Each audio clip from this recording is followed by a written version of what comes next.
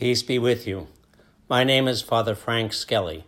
I'm a Redemptorist. I'm a parish priest at Our Lady Perpetual Help here in Brooklyn, New York. Today we'll be reflecting on the Gospel of the day. The Lord be with you. A reading from the Holy Gospel according to Luke. While still more people gathered in the crowd, Jesus said to them, "This generation is an evil generation.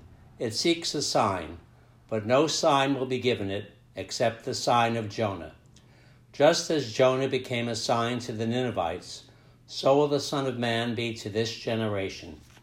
At the judgment, the Queen of the South will rise with the men of this generation, and she will condemn them, because she came from the ends of the earth to hear the wisdom of Solomon, and there is something greater than Solomon here. At the judgment, the men of Nineveh will rise with this generation and condemn it, because at the preaching of Jonah they repented, and there is something greater than Jonah here." The Gospel of the Lord. I don't get it. That might be our response to a joke. I don't get it. It might be our response to a work of art. I don't get it. Or it might be our response to someone else's behavior. Sometimes we just don't understand. We just don't see what someone else sees. Is it our fault or theirs? In the Gospel today, Jesus says that sometimes we don't see what is right in front of us.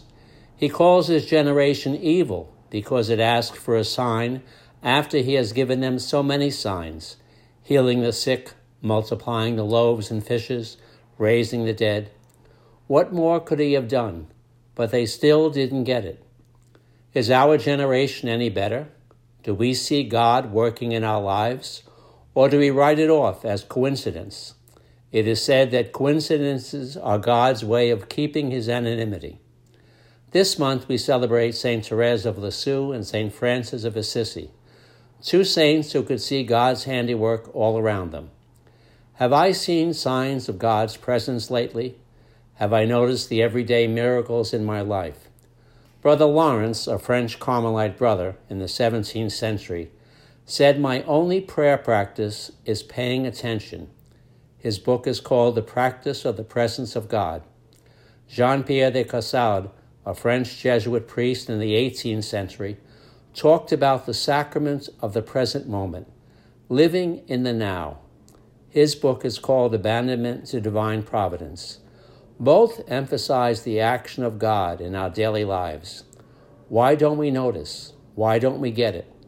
Sometimes our minds are in the past, depressed by our failures and our sins. Sometimes our minds are in the future, anxious about what could happen. God lives in the present. God speaks in the present. Am I paying attention? A woman who was a recovering alcoholic was once complaining to God that no one cared about her. At that moment, her phone rang, and it was a sponsor from AA. She talked with her for a few minutes and said goodbye.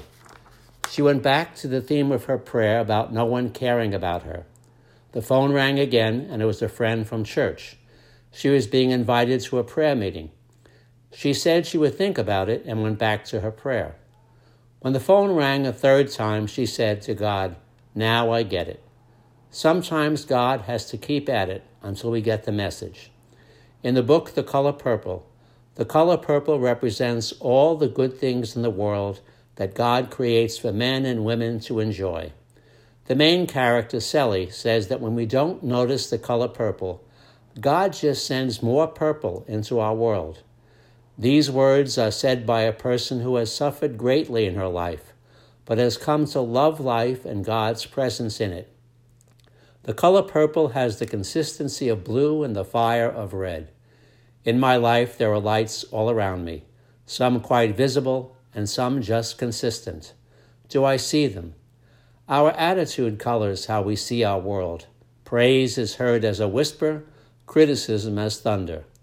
We see and hear what we expect to see and hear. Let's change our expectations of our world. Let's learn to hear and see God in our everyday world. Instead of looking at our sins at the end of the day, let's look at those God moments when God was whispering in my ear, when God was showing me all the things meant for me to enjoy: love, truth, beauty, kindness, peace, new life, the smile of a child, an unexpected gift, a moment of creativity. Let's pay attention to those God moments in our life. Amen.